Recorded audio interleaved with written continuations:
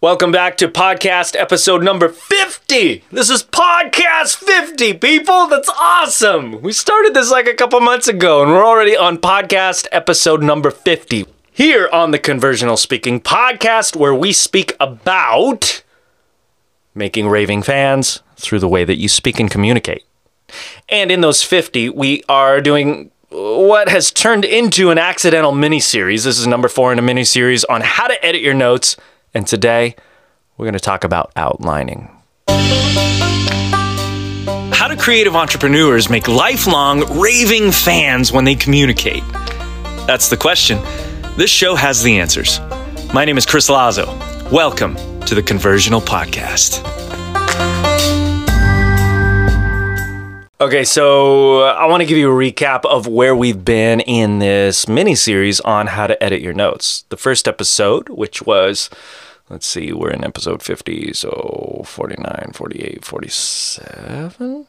Yeah, that's right. It was episode 47. So in episode 47, we talked about how when you're editing your notes, you want to make sure that your notes speak about change rather than just mere information. In episode 48, we talked about how your notes need to talk about your audience, not just you.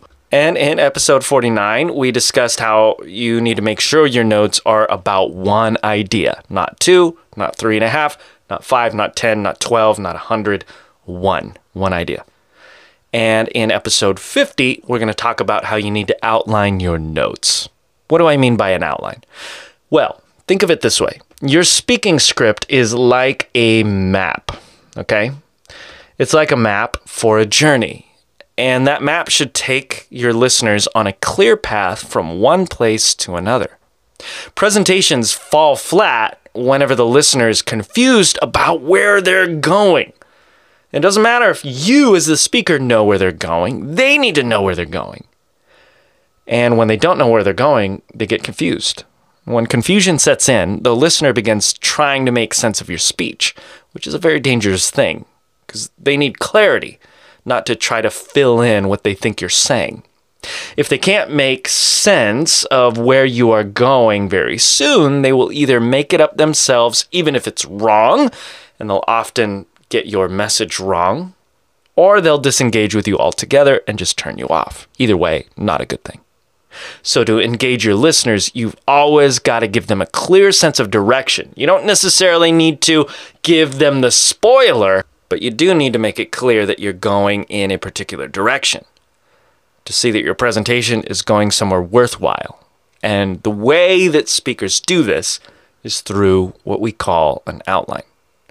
An outline is a rough breakdown of the main points and supporting points of your presentation or talk. It can be organized in a number of different ways, and the ways that you organize it are not as important as the fact of having it. Having a way of organizing what you're going to say in the order that you're going to say it. I want to give you a very rough and simple example of an outline. This is just one idea that is commonly used. You don't need to do this every single time. I just want to get in your head an idea, an example of an outline that works. Remember that our most rudimentary and basic description of an outline is that it is a plan or a map of what you're going to talk about and when you're going to talk about them. I want to give you one very common and persuasive example. You usually see this type of presentation outline in things like TED Talks.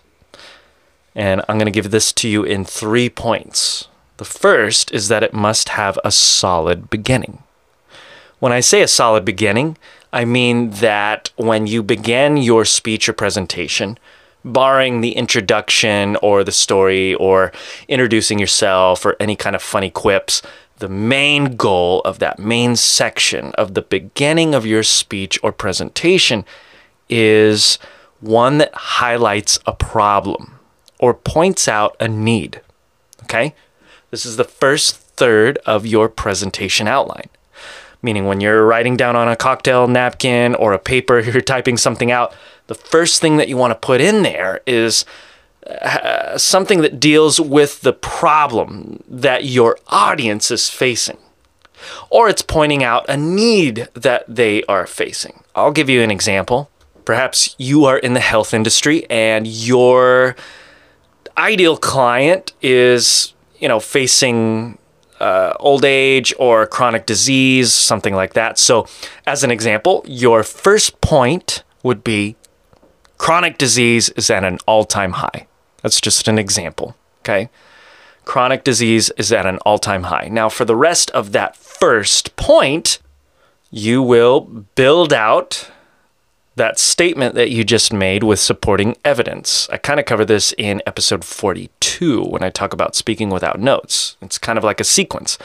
The point or the main statement you're making might be chronic diseases at an all-time high, but then you'll go on and spend a certain amount of time building that out, proving it, giving evidence, maybe sharing stories, metaphors, illustrations.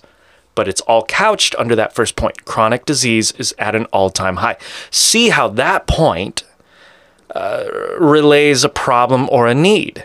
If you are getting older in age, or you are thinking about your health, or maybe you haven't eaten very well, whatever it might be, and you're in the audience, this is going to pique your attention because it's highlighting a problem or a need that you resonate with and you care about and you want to solve.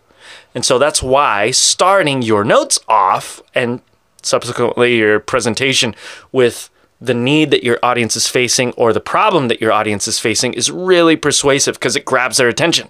And attention is like gold. It's rare and it's really valuable.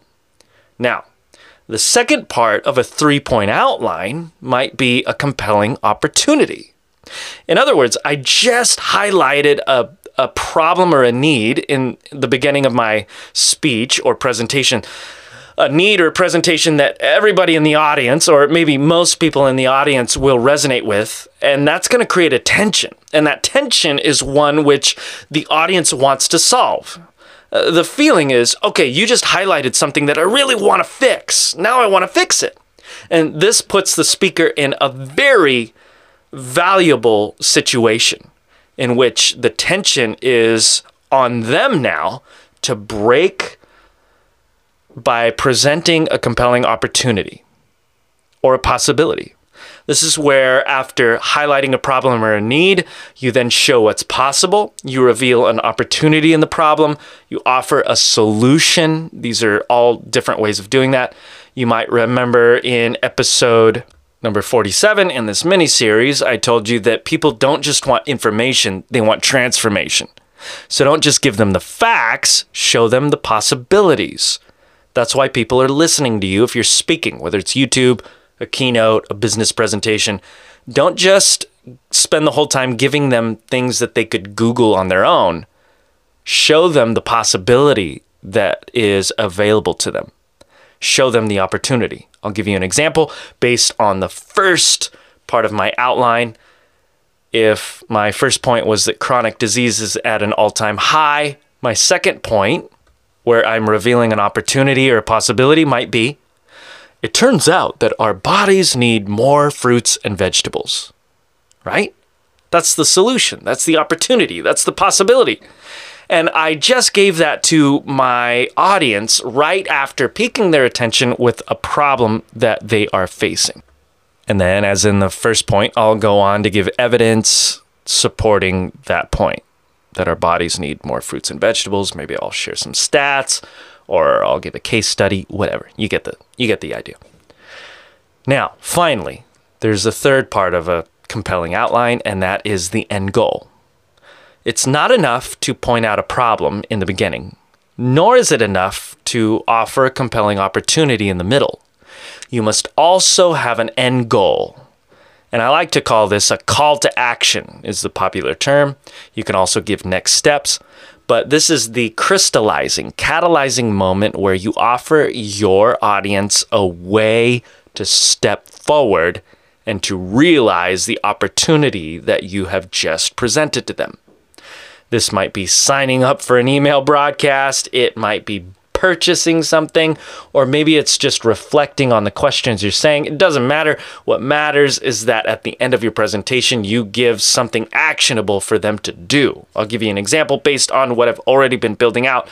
And again, here's a recap. If the first point in my outline is chronic disease is at an all-time high, and my second one is it turns out that our bodies really just need fruits and vegetables, my closing argument might be, that's why we made veggie shots. Take one a day for a balanced life. If I were in the fitness nutrient industry, that might be something that I would say. You see what I just did? I just created a 3-point outline built around a problem, an opportunity, and a call to action. I highlighted for people a felt need that they probably have if they are my ideal customer. Then I offered them a compelling opportunity of what's possible if they continue listening to what I'm presenting. And then I give them a call to action. I'll give it to you one more time. Chronic disease is at an all-time high. It turns out, though, that our bodies need more fruits and vegetables. And that's why we made veggie shots. Take one a day for a balanced life.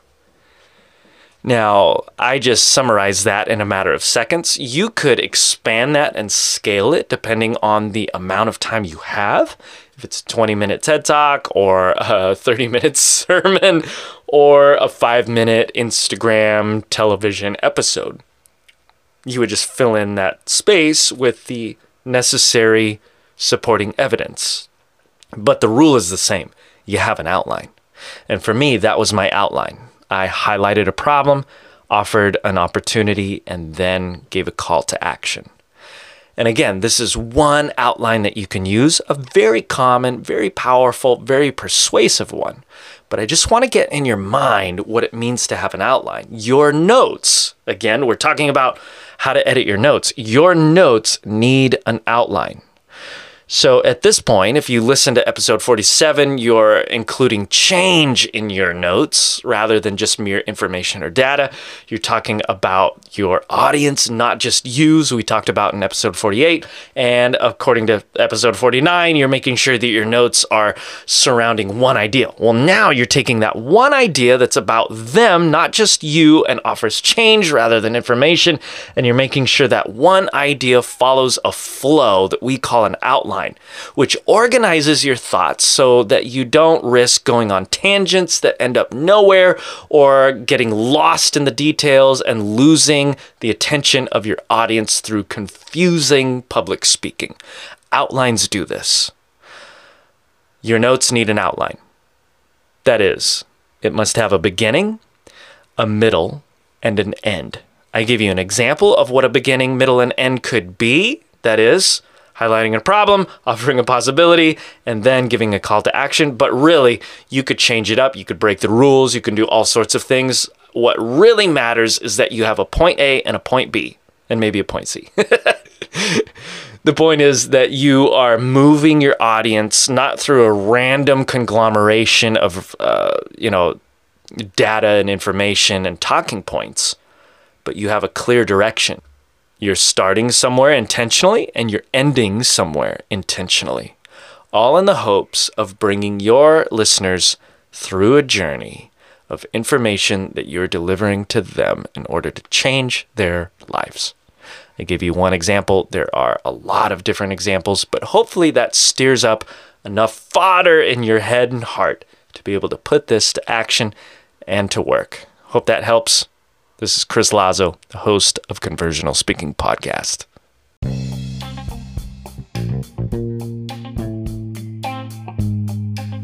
Oh, what's up, everybody? This is Chris again. I know I just concluded by saying this is Chris of the Conversional Speaking Podcast.